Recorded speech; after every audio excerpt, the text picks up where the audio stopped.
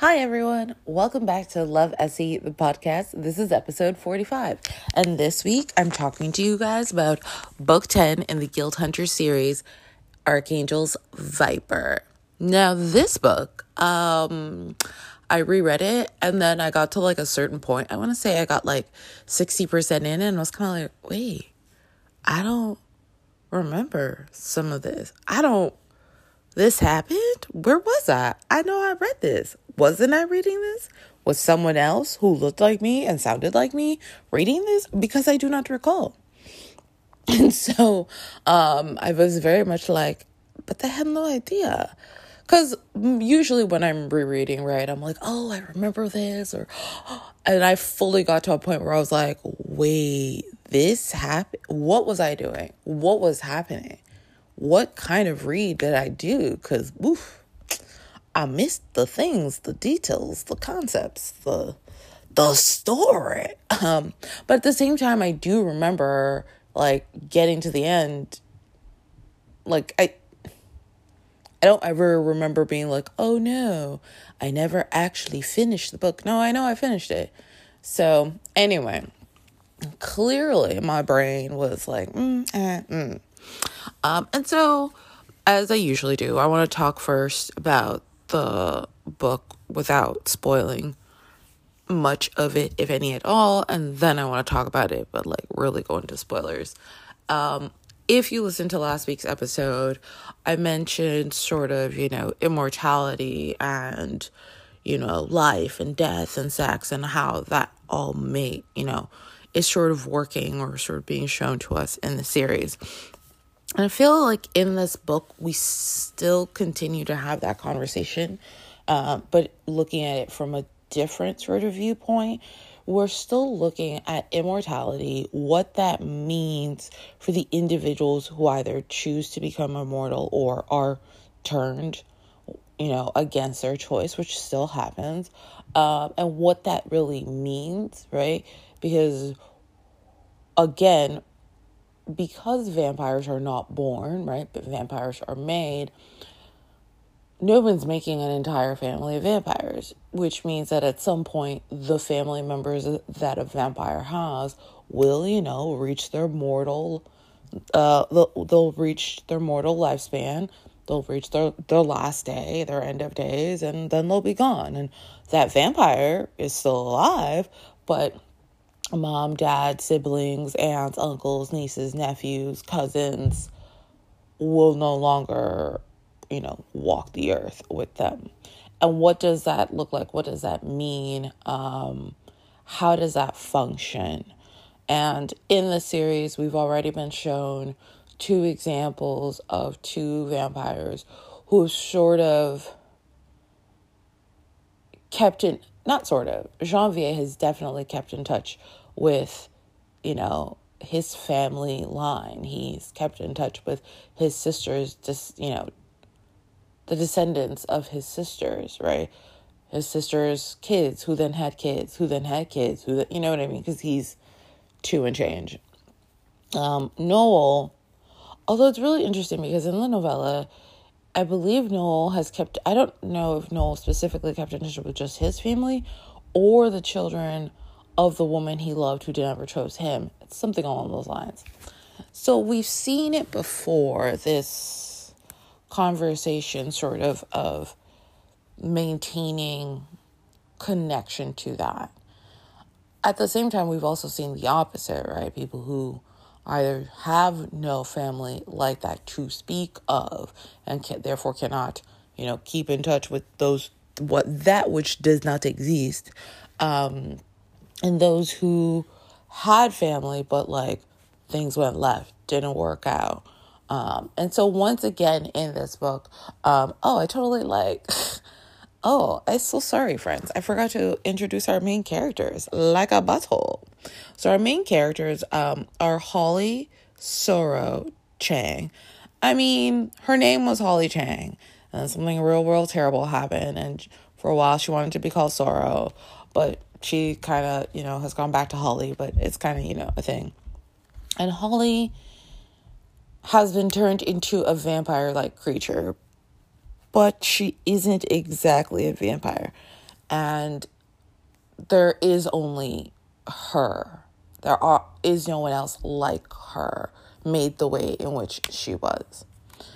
Which is, again, not the first time we've seen this in the series, right? Nasir is a vampire creature wholly unlike any other being on the planet. So here again, we're being shown someone completely unique. Not to say that everyone else, all the angels are unique in terms of their power, but, angels look at each other and it's like, oh, like, we are all angels. Holly can't look at anyone and be like, you are kind of, sort of, but not really. And then our other main character is Venom. And Venom is the youngest of the 7. He's 350 years old, which is obviously not young, but next to, Dimitri at 1,000, and I believe Nasir is in the 600 to 700 range, and I don't remember Ilium and Audon. I believe they're around 500 and change. Jason and Galen, I think Jason, I'm pretty sure, has been around for 700 years, and Galen, I don't know. I want to say he's around the same age as Nasir. He might be a little bit older. He might be a little bit younger. I mean, he would have been around 300, maybe a little bit older, when he first comes to the refuge and meets Jessamy, which is, sort of at the... Ooh, good question, actually. Anyway, as I go on tangent. So Venom is, like Holly, a unique vampire. Now, Venom is very much a vampire, right? But Venom is not a typical vampire. Venom was made by Neha, the queen of, poisons and snakes. And the snake aspect of her ability is, like, he has snake eyes, guys. They're not contacts. They're legitimately snake eyes. And if someone's like, Easter, that is a spoiler. I mean, is it though? Because, like, I'm pretty sure on the cover, he's got the eyes. So if you saw the cover, you would know. If you've read at least the first 9 books, you've heard of Venom. You know he got weirdo eyes. I mean, just, sorry, I guess. Anyway, those are our 2 main characters, Holly and Venom. And Venom is like 350, and like I mentioned, Holly is 27, because Holly just, was turned into something very recently, as opposed to Venom, where, it's like young in immortal terms, but clearly immortal terms. It's like, girl, bye. 350 years, Dios. Whew, how much you must have seen. So, we've got these 2 characters, and I want to say, I don't feel like this is specifically enemies to lovers. I mean, okay, it can be, because they both very much, like, love irritating each other and aggravating each other, and are just kind of like, ugh, I feel like on Holly's part, she's very much like, this dude is so annoying, and so I must annoy him back because I find him so annoying, because he treats me in such an annoying fashion. Don't you love my overuse of the word? Yes. And I feel like Venom picks on her because it's fun to pick on her, because he gets a rise out of her. So that's why I feel it's more like adversaries to lovers, if that's that might not be the correct term. And, they like to antagonize each other. Like, when we first meet them, they're very much like, but I wouldn't say that's like enemies to lovers. And, or, you read books where, like, these 2 people do not, like, get along at all. I mean, Holly and Venom get along to, it's a very, very minute degree, but I don't know. I hesitate to immediately categorize it as enemies to lovers, but you might be like, oh, girl, but it is, and you are being weird and foolish and wrong. So, we have them. And, if you've read book one, I feel like there is a, not a parallel, but almost an echoing of that first sort of look into this world, right? Elena and Raphael are so different from each other, but have to work together. And that gradual change from, I gotta work with you, and, either I don't like you, or I'm scared of you, or both. And then it gradually becomes like, oh my goodness, I think I'm attracted to said person. And then, oh my goodness, feelings? Are those feelings? I think those are feelings. When did they get here? How did I catch them? Thought I was inoculated. What in the world? And then it's like, okay, you are it for me. We have found the one and only, the truly, the singular being meant for me. So in some way, I'm not saying, it's exactly, but I feel like it echoes that sort of pattern in some ways, which, we don't necessarily see that sort of same thing happen with some of our, the other couples. I mean, all romance novels, you're going to have two people, not all romance novels that aren't like friends to lovers. I feel like you're going to have two people who are kind of going to be like sort of dancing around each other. Like, are we really doing this? Well, I don't know. And then it's like, okay, I guess, it does feel kind of nice. And then it's like, oh my God. The cavity of my heart is filled with them. Oh my goodness, even the walls of my heart are coated with feelings for this one individual or these specific individuals. So similarly, Venom and Holly, we start the book and they're kind of like, oh no. And then as time goes on, they're both kind of like, wait a minute, you're attractive. But that's weird. And then it's like, you really are attractive. Oh. But I don't know. And then it's like, well, would it be so terrible? And then it's like, why aren't we doing this? Are we being foolish? And then it's like, oh my goodness, this is fantabulous. What time we have wasted. But I was wondering as I was going to be like, as you guys know, but you don't know because you're not here with me.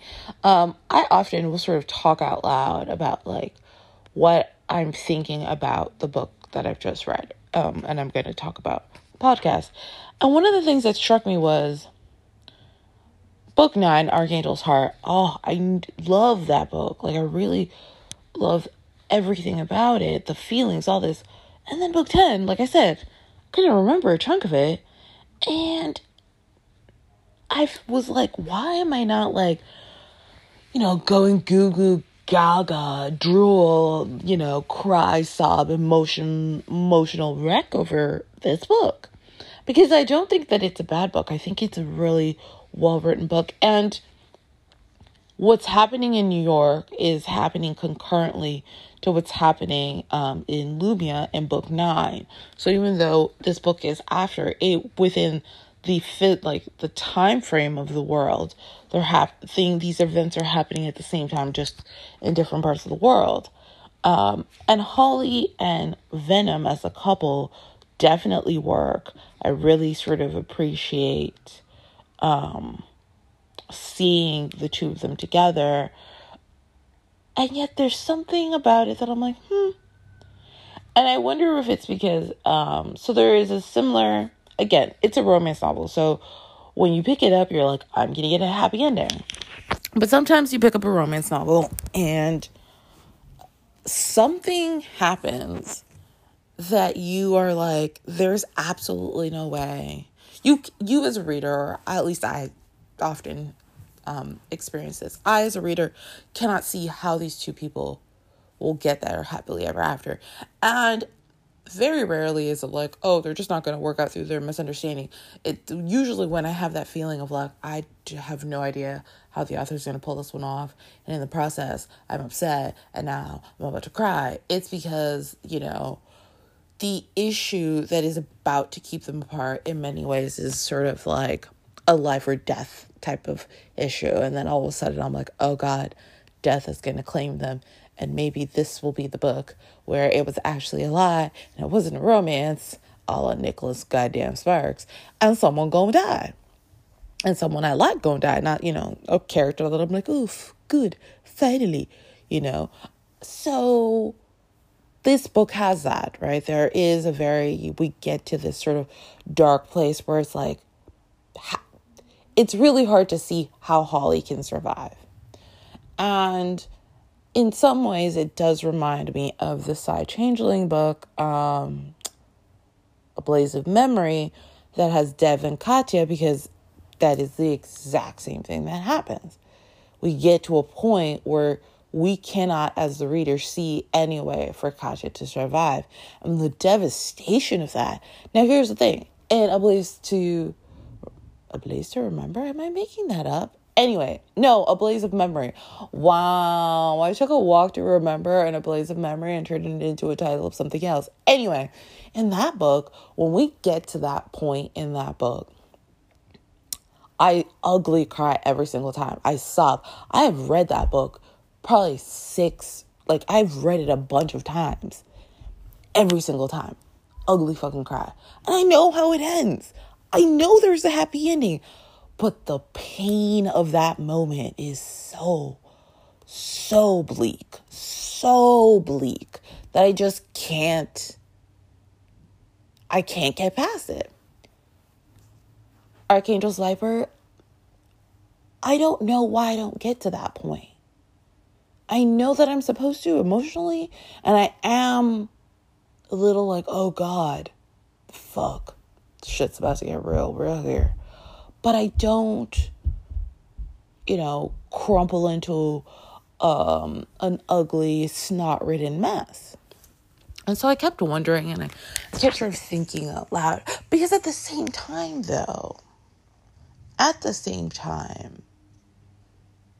the story doesn't feel incomplete. It doesn't feel like it is necessarily lacking.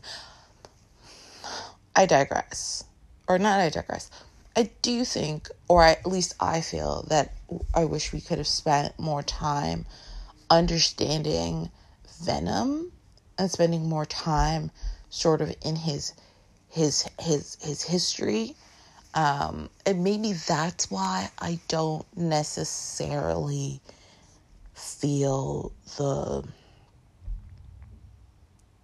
debilitating, moment.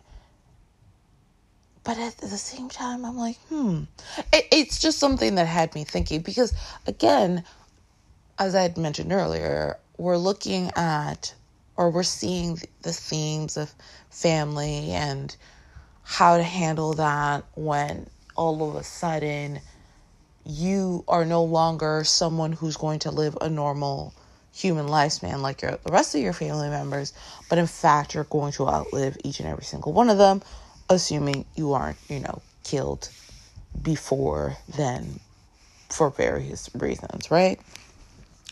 And in that case, Holly and Venom are kind of like opposites. Like, what Holly is experiencing with her family is the opposite of what Venom experienced with his, which I think is I liked that was done, because it allows for Venom to see, to see what he didn't get, but not even that. It's just that it could have been like both of them having to go through the same pain. But I'm like, I'm glad that that's not what they get. That they don't have to navigate that ugly road together. That that Venom was on that ugly road, and now he's left that road and he's on a much different, he's on an avenue with flowers and trees and shrubs and joy and laughter with Holly, as opposed to, an ugly road that is squalid and barren and broken and disturbing and alone. So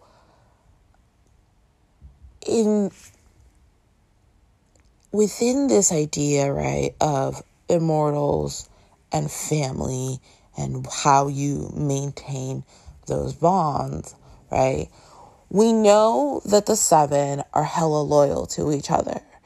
And as we get books that include members of the seven, we're also being shown how that isn't, obviously the loyalty and the bonds of friendship are absolutely precious. But those aren't the only important bonds, right? Yes, found family is everything. But there are other bonds, right? Including blood bonds with family members. And I feel like this book shows us sort of a different look at that, especially in Holly's case with her family, which I really, really liked. Because it's like, yeah, let's not show you the ugly, let's show you the positive. All right, I don't think I can talk more about the book without spoiling it. So I think this is where I pause. And you hear my lovely voice in a commercial. And then I come back and it's going to be spoiler central. All right. Hear you in a few. Okay, I'm back. And this time, I'm going to spoil Archangel's Viper. So for you're all like, oh, but spoilers, they upset my stomach, make, my milk curdle, and, ruin my life, then, don't listen. Or, I don't know, don't listen. But if, you're cool with spoilers, or you already read the book, so you know what happened, then please carry on, continue with me. So as I mentioned, family and what that means for vampires and angels and archangels is clearly something that we're being shown throughout this series. This book, we get to see what it looks like when someone's family accepts them and, without any caveats of like, oh, but you're a vampire and and what it looks like when your family rejects you for something outside of your control. Because I didn't mention this in the first, because I was trying not to spoil it. Yes, I was good. Holly's the young woman who is the survivor that they find in Orum's, place in the very first book. So book 1, when Elena has to go out and track down this this archangel who has, fallen into bloodlust and insanity and is, blood glutted and is just, it's beyond what anyone even understands. And when they track him down, they do find one survivor, and her name is Holly. And Holly doesn't die. And now Holly was kidnapped off the street with her friends. She sees all of her friends murdered, tortured, torn apart, right? He force feeds her his blood. And by force feeding her his blood, it changes her makeup sort of on a genetic level. And so at this point in the book, I believe Holly was 24 4 when she gets snatched off the street with her friends by Urim. She's now 27, so it's been 3 years. 3.5, almost 4 years, I feel like is sort of the timeline. So Holly is a young woman who didn't wake up one day and decide, you know what? I want to be a vampire and I'm willing to sign up and fulfill the 100-year contract to be a vampire. Holly was a human girl going to school, very happy in her human life with absolutely no aspirations to be any kind of near immortal. Guess what? Unfortunately, life was like, oh, yeah, well, see, the crazy archangel is going to kidnap you, and here you are. You're no longer mortal. Now, we don't know much about Urim, right? Because he literally comes on the scene in book 1, is cray-cray, and has to be killed by Raphael. So we don't really know what kind of angel was he? What kind of abilities did he have? We know that he, went batshit crazy because he didn't get rid of the toxin that builds up in archangels that is used to turn humans into vampires. So in case you forgot, the reason vampires are around is because archangels have to get rid of that toxin in their body at a regular sort of rate, or else they go cray-cray. And so that toxin is then used to turn humans into vampires. But like Holly, obviously was not like, I want to sign up. She was just like, nah. And for some reason, decided that he didn't need to do that and he could go cray-cray and it was fine because, he was going to be stronger and smarter and blah, blah, blah, blah, blah. So fast forward to, when we get to this book, Archangel's Viper, and Holly is a young woman who is like Nasir and like Venom, uniquely singular, right? She has vampiric qualities, as in she needs blood, like vampires do, but a much smaller amount of blood than vampires do. And she still needs regular food like she's mortal, which like vampires, I don't remember what age it is that they hit. I don't know if it's right after they're made. They no longer actually need food. They just enjoy the taste of it. But like blood is literally what sustains them. And that's not the case for Holly. She needs blood and food. So one of the things that I think is really interesting is that Holly at first tries to keep herself away from her family because she has no idea what she is. No one does, right?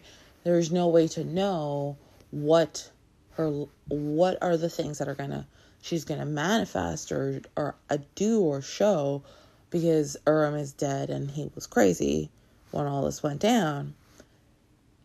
But then her family, after speaking to Janvier, who sort of explains the fact that, like, he visits, right, the descendant, like, his sister's descendants, right? That is his family. He is, the, forever uncle of everyone, and how important that is, and how much having that matters, right? Because he mentioned something like, having those family members is, not to say that, here it is. Janvier said to Holly, I will miss my sisters my entire vampiric existence, he said to her. I have a big family that loves me so, but to grow up with another, Tite, Holly, that is a different bond. And yes, the children of his sister's children's children are his family. But the bond he had with his sisters, the women, the siblings that he had, those women who are gone, that type of bond will only ever exist with those people. And those people are no longer walking the earth. So Holly, right, has an older sister and 2 younger brothers and her parents. And she realizes that one day, assuming she doesn't die from whatever the hell was done to her by Urim, she will see all of them die. And so, does it make sense to not have a relationship with them in the present? No. And so she decides to, go back to her, not, go live with her family, because, she has to stay at the tower so they can keep an eye on her and make sure that things aren't going left. But she wants to be with her family, and they welcome her with open arms, right? And her mother is kind of just like, can't believe, you just weren't gonna, like what's wrong with you? Like, we're here always to help and support you. She actually decides that she wants to go back to school, and her parents are like helping to pay her tuition, and are just kind of like, that's what we're here for. Now, by contrast, Venom does not have that, connection to his mortal family, that bond. And that is because he's rejected by his family. Now, for this all to make sense, if you haven't read and you're like, when Venom decides to become a vampire, he lives in the region. He lives in Neha's territory. That's the part of the world, and she's the Archangel of India. So he's living in that part of the world. That's where he's from. And he has always apparently been a really good chef, which I thought was so interesting that we don't find out that detail about Venom until his book. Because I don't remember ever knowing that Venom, was just, an amazing cook. But he was so good that, Neha, an archangel, would come to his family's inn to eat what he made. So he is, doing his thing, and then his father passes, and then it turns out that they have ridiculous amount of debt because, dad can never say no to mom and all the things she wanted. And he realizes that really the only way to keep his family from losing their livelihood, their home, is by becoming a vampire. And of course, he has an arranged marriage, and the idea is that both him and his betrothed will be made and then marry 5 years after their making, I believe, because by that point they have their vampire urges under control, all that jazz. Now, one thing that's interesting is the offer to become a vampire is offered to Venom at a much earlier than before he makes that decision. And part of it is because of how amazing of a cook he is. And he has sort of like a throwaway line, but he mentions that, he was bit by a viper or something, and he didn't die. Other people get really sick or whatever, and he was just kind of fine. So he already had sort of a resistance to Venom. So then when Neha makes him, he ends up being, like I said, he has snake eyes, and the way in which he moves and way in which he reacts is very other, as in, very much sort of like a snake as opposed to just another vampire. So when he goes to see his family, they are so horrified by his eyes and the fact that I'm assuming his movement coupled with his eyes was enough for them to be like, no. And so even though as the eldest son, he made the decision to become a vampire to save everyone from financial ruin, his family turns their back on him, which made me angry. When Holly finds out she wants to kick their ass, I wanted to kick their ass because it's so shitty and awful to reject a family member who made a decision to save you. You know what I mean? He wasn't like, I can't wait to be a vampire. No, he made the decision to be a vampire so everyone wouldn't lose their home. and now you're going to be a shit about it? The fuck? So unlike Holly, he's rejected by his entire family. He had 9 brothers and sisters, right? And he mentions how he never blamed the younger ones, right? His younger siblings, the youngest was 5. That's different, right? But the siblings that were closest to him in age and his mother, right? Like, how could you do that? Because you felt such discomfort. So we have a 350-year-old vampire whose entire family rejects him, who is unlike any other vampire on the planet, right? The only person who is as other as he is Nasir. And so that is who Venom is before he meets Holly, right? Now, Holly, because of the fact that, like, whatever Erm's blood did, does change her, which had me thinking, like, what could have Erm's abilities have been, because that's not really talked about, right? She's able to, have very crazy speed and reflexes like Venom. Now, there's a point in the book, because she starts to have sort of archangelic qualities, right? She's able to do glamour, which is strange and shouldn't happen. And she's able to sort of see things at a sort of sonar radar level.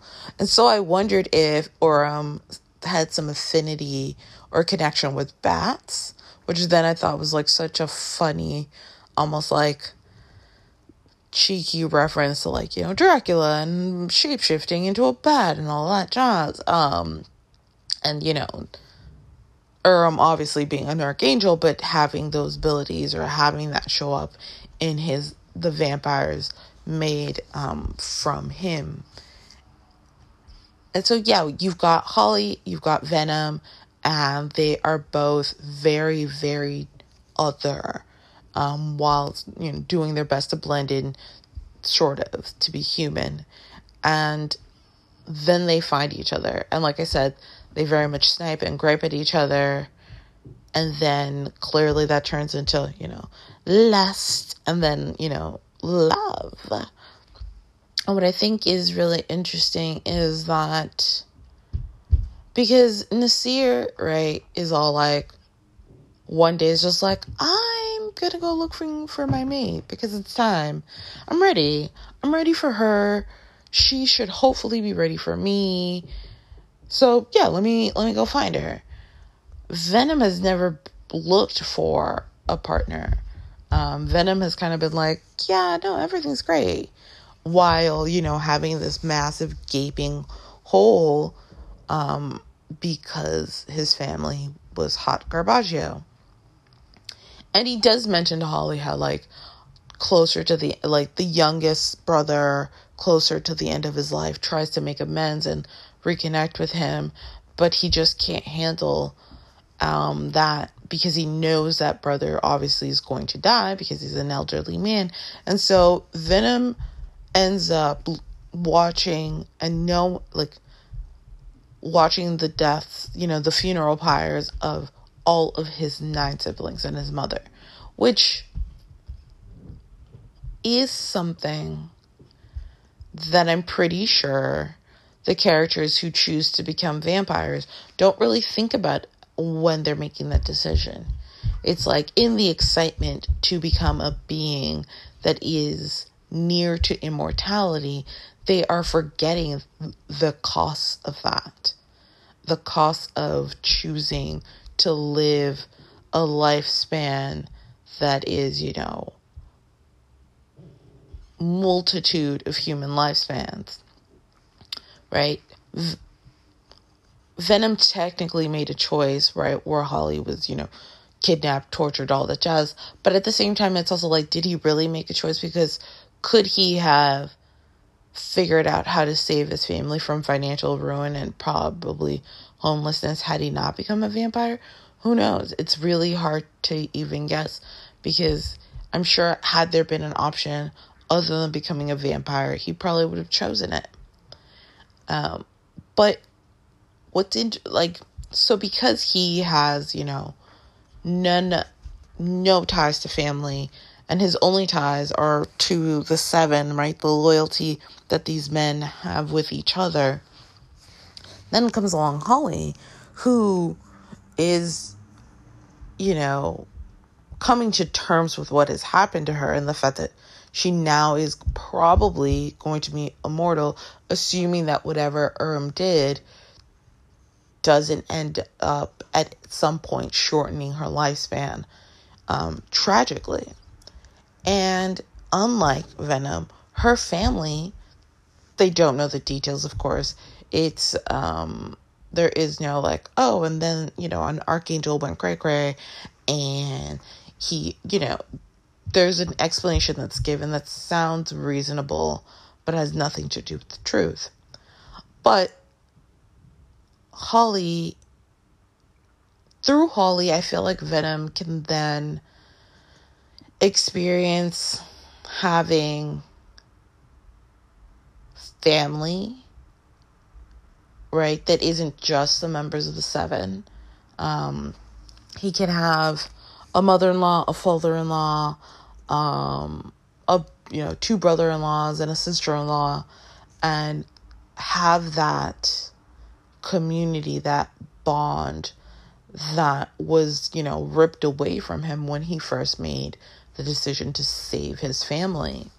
And because Holly is so other and different and unique, both of them in each other are able to be with an individual who understands what that feels like to be so unlike everyone else, to be, weirdly fast. Nasir has a hot stone sort of slab thing in his apartment, which makes sense, right? Snakes love sunning themselves on hot stone. Now, what's her name? Holly also likes it. So a part of me is like, did have an affinity to snakes? Was he developing an affinity to snakes? To snakes? I don't know. Do bats don't hang out on warm stone? Not that I'm like, bat habitat. What does that look like? But yeah, the bat thing could just be also very wrong. I just thought it was really interesting that, for a brief moment there, she had radar ability, which was hilarious. You're just wait, what? Echolocation? How? Hold on. Bats' habitats include forests, deserts, grasslands, and even cities. Bats make their homes in all sorts of places. Trees, caves, houses, and buildings are all places where you might find a bat. And not really helpful. But the two of them can be sort of weirdo and strange together in a way that, and which they couldn't be with anybody else, right? Because other vampires wouldn't understand how I don't want to say how they view the world, but the way in which their abilities function. And I think the other thing that is, that to me, I was like, oh, this is why they end up together in some ways, is that, so after what happens to Holly, right? Holly has gone through a horrifically traumatic event. And it's really easy for people to not want to hurt Holly and in the process coddle her too much, right? Because that she has suffered so much. She's gone through something that is unimaginable. So often, people who are really close to those people are going to treat them with kid gloves, because you don't want to accidentally pile onto all of their pain and suffering that they already have going on. Venom, though, is kind of she needs to know what's going on that's going to make sense for her to understand who she is and how she works. And you need to stop calling her, because that's not going to keep her safe. That doesn't make sense. She is a grown-up, not a child, and treating her like one is, unfair for everyone. Because then she also doesn't get a chance to grow into her strength, to find her strengths and grow into them, because you won't even let her, refine them. And I don't think it's conscious. Like, I don't think that anyone on the team is trying to hold her back. But because Venom is a lot more like her than anyone else, he understands that there are certain things that make sense for the two of them that wouldn't make sense to anybody else. And then also on the sort of same theme of, family, all we know of Michaela, the Archangel of Budapest, is, she's absolutely stunning, but a shitty individual and all that jazz, and a liar and whatever. And yet,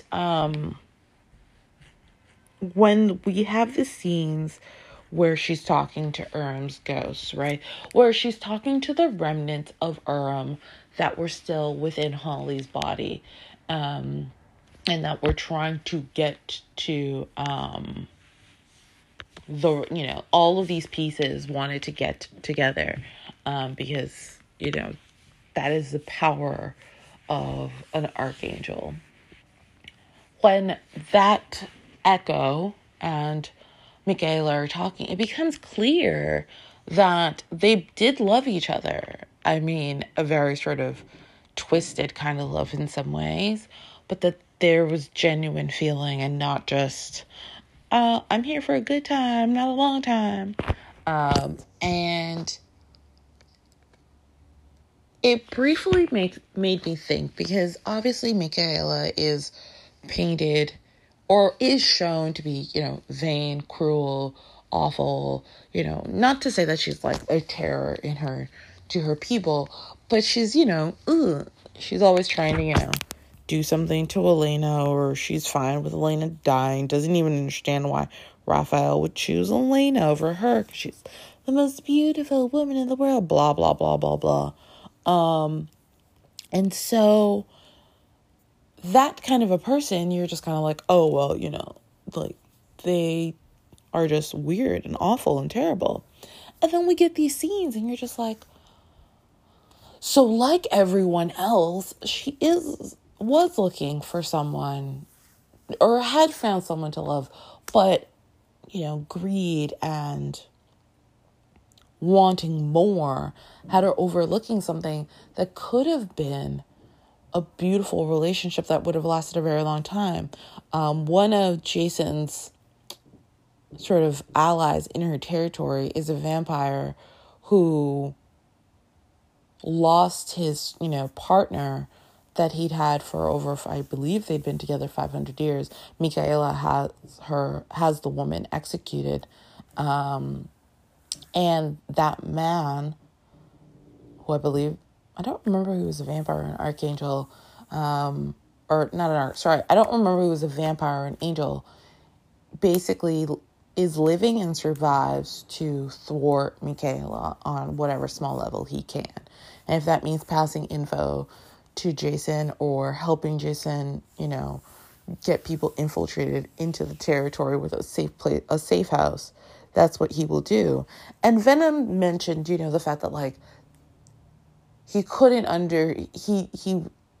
understand how Michaela didn't see how what she had done was so terrible, because to find someone that you could be truly yourself with for all of, your immortal life was, so rare or just so difficult. And again, that had me thinking, yeah, if everyone around you who is mortal is dying, then, you can pull an Ilium and fall in love with a mortal, but then the mortal dies, and then you gotta mourn them for 400 years? Like, girl, what?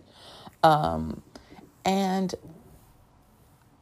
for a brief second, I was all like, oh, like, angels are made, and so, like, the mother and father, like, they're all happy and hunky-dory, but, like, we've been shown multiple examples of angels who have had children and clearly are still warped and twisted and shitty human beings, right? Andromeda, Nasir's scholarly wife, her parents, Karasemnon's daughter and the husband, are pretty shitty people, right? And it turns out the homeboy is not even really Andromeda's father. It's actually Dahariel, who is, I believe, Astad's second and currently sleeping with Michaela. Anyway, yeah, her parents aren't like a happy couple who, wanted a baby. Now, I also had the brief or sort of funny thought of like, do they even use protection? Because our, angel births are so low. And then it's kind of like, well, if you aren't thinking you're ever going to get pregnant or it's going to take work, like do they use protection? Who knows? Like, maybe it's like, for what? It's not going to catch the first 7,000 times we do this, so we're good. And of course, contraception is also a modern concept, so they definitely weren't doing that for any angels that are like adult age. Galen's another example, right? His parents, who both serve under Titus, right? His mom clearly didn't really want to be a mom, and yet like they had a kid. Now the one really like positive example I think we have of angel parents, Jessamy's parents, definitely love her and are together and don't seem like they're scheming, conniving, horrible people. But they also live in the refuge. And I wonder if living in the refuge amongst other angels, as opposed to living out in the regular world where you're seeing mortals and all that, changes how you are with your family. The other example of like, angelic parents, Mahia's parents, right? Who are Neha's twin sister and then Neha's, consort husband, whatever. Like, that wasn't a happy relationship because like homeboy was cheating on one sister with the other, because terrible. I'm trying to think of who else's angelic parents we meet. Well, then we've got Ilium, right? The hummingbird is mom, and she was in love, I believe, with an archangel. I believe is the storyline, but we don't know what happened, and she's so heartbroken. Raphael is the only child born of two archangels. Now, of course, is it possible that there's an angel or archangel that is asleep that, like him, was born of two archangels? Perhaps, but it's been so long that there is no record, no memory of that. And unfortunately, his dad went cray-cray and his mom had to kill his dad. So he doesn't have his dad. Trying to think of what other...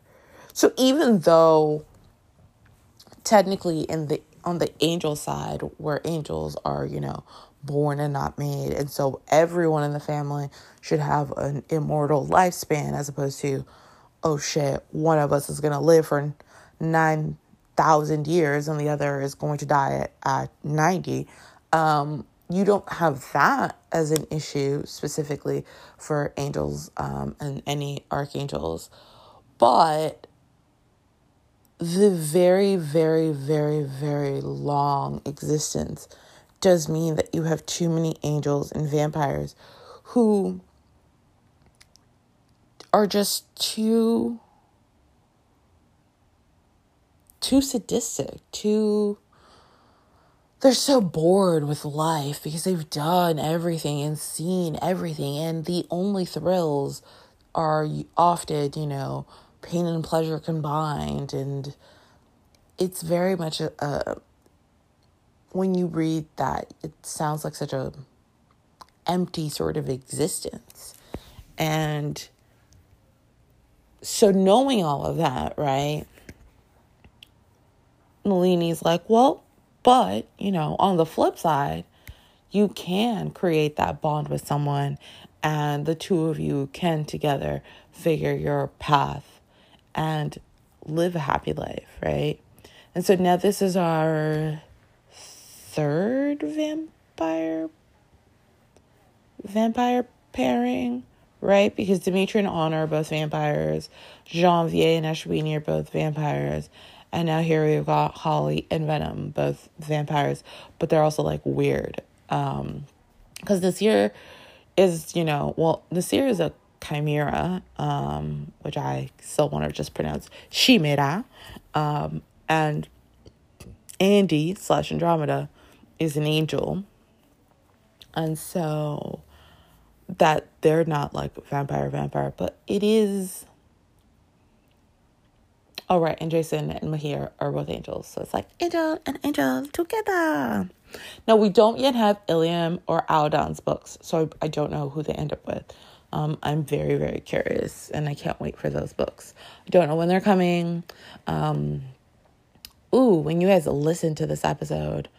I mean, this episode comes out November 2nd, which means there are 22 days left until Archangel's son comes out, which will be Titus, the Archangel Titus, and the hummingbird, Iliam's mama.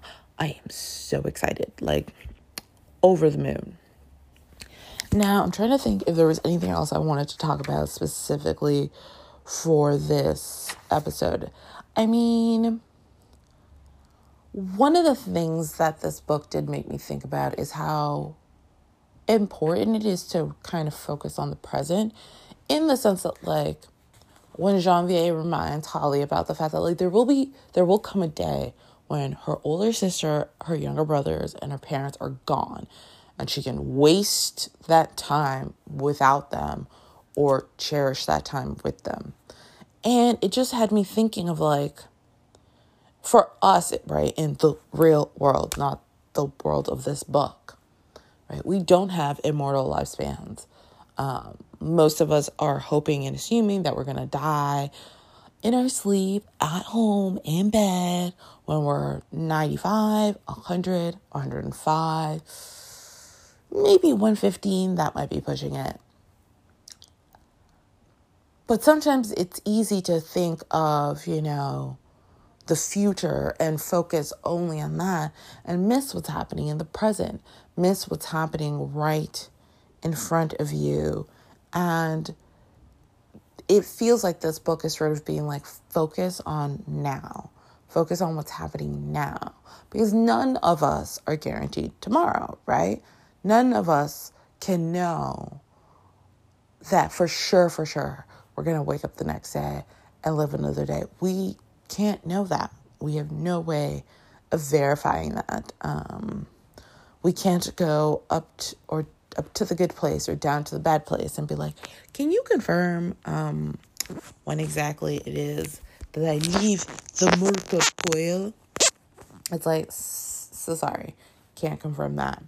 And so I think that with these two characters, we're being reminded of that. And also, loyalty and both the immeasurable happiness that can come from having the loyalty and love, respect, and whatnot from those who matter most to you. But also the flip side, right? And we also get Venom's real name, which is, I'm probably pronouncing it wrong. I'm so sorry.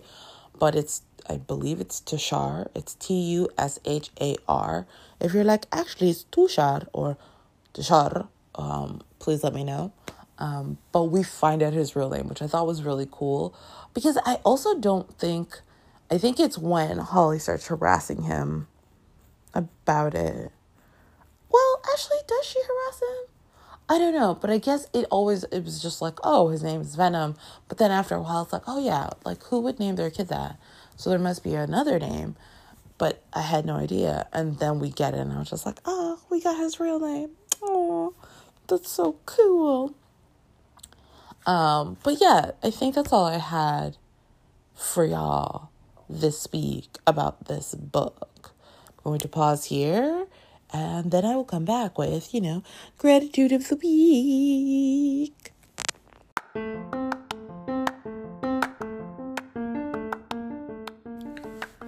Okay, for gratitude time this week, I actually have 4 things.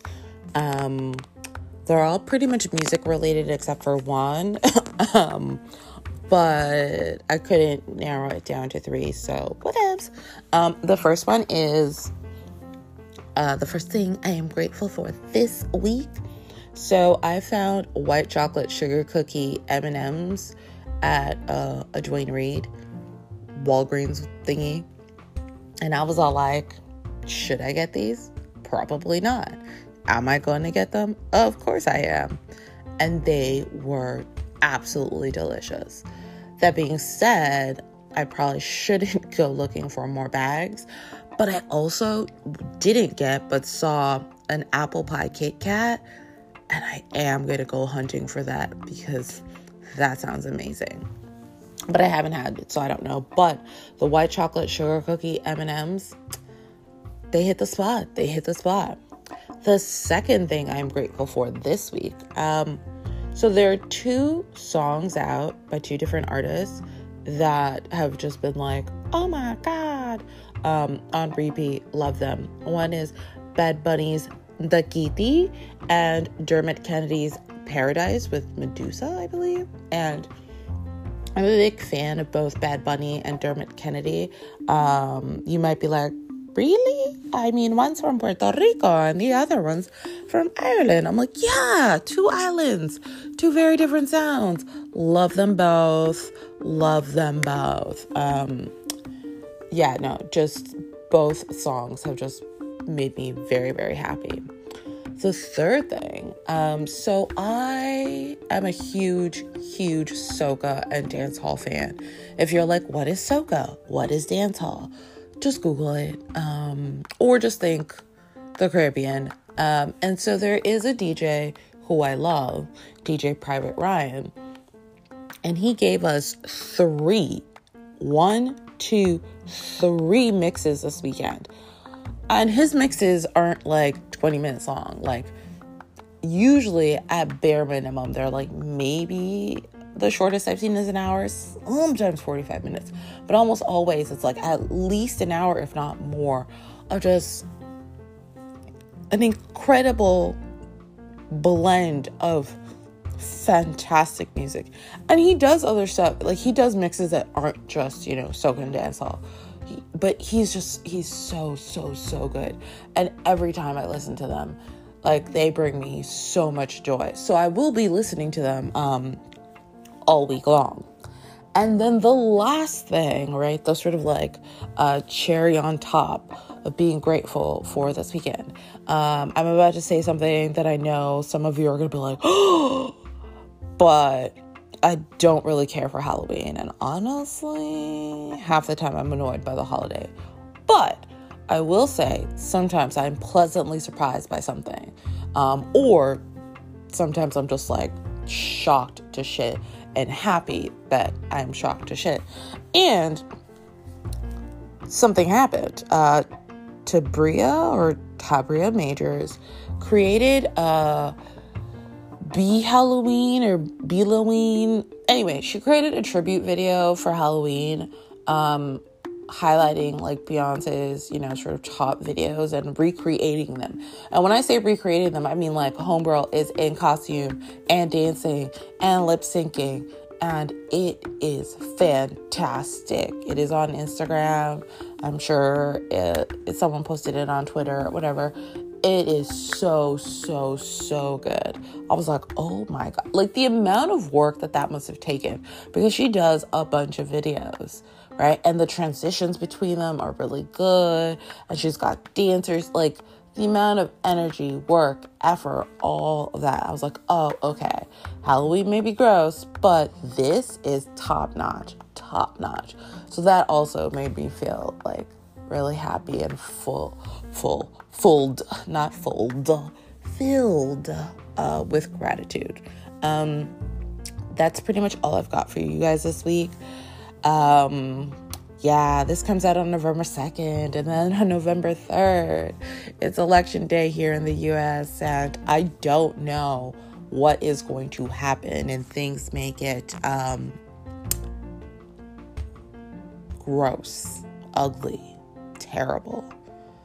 I have no idea. So it is possible that the following week, maybe just like a really tiny episode of me being like, I'm alive, just barely, but the stress. Or it may be longer. I don't know. But I don't want to like set you guys up for a disappointment by being like, guys, it's going to be a full episode. And then you get there and you're like, ¿Dónde? This is 12 minutes. She lied. I don't want to do that.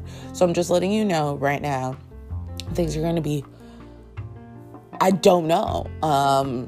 The uncertainty of it all is great. I love all of the anxiety around the not knowing. It's been wonderful. So I'll figure something out. It may just me being like, hey guys, all I was able to read was these Harlequins that are old and antiquated, but that felt safe.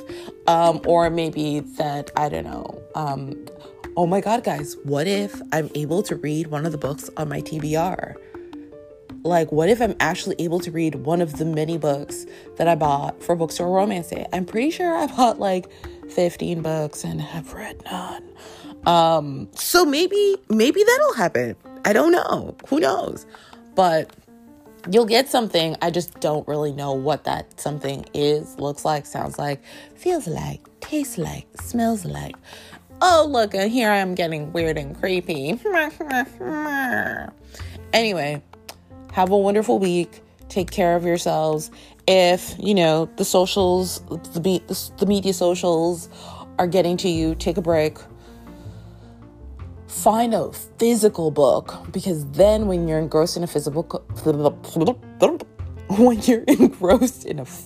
book, it is harder to grab your phone and scroll, do the doom scroll thing. Drink water. Try to get some sun. We had daylight savings if you're in the US and in a state where that happens. And it's gonna get dark real early, but think of the sleep. Get the rest. I think that's all I've got for you guys this week. Yes, I believe so. I cocked my head to the side, someone else, like a phantom spirit in the room is going to come over and be like, oh, Esther, actually, you forgot that you were going to talk about the thing. Like, no, I'm here alone. At least I hope so. Anyway, take care and see y'all next week.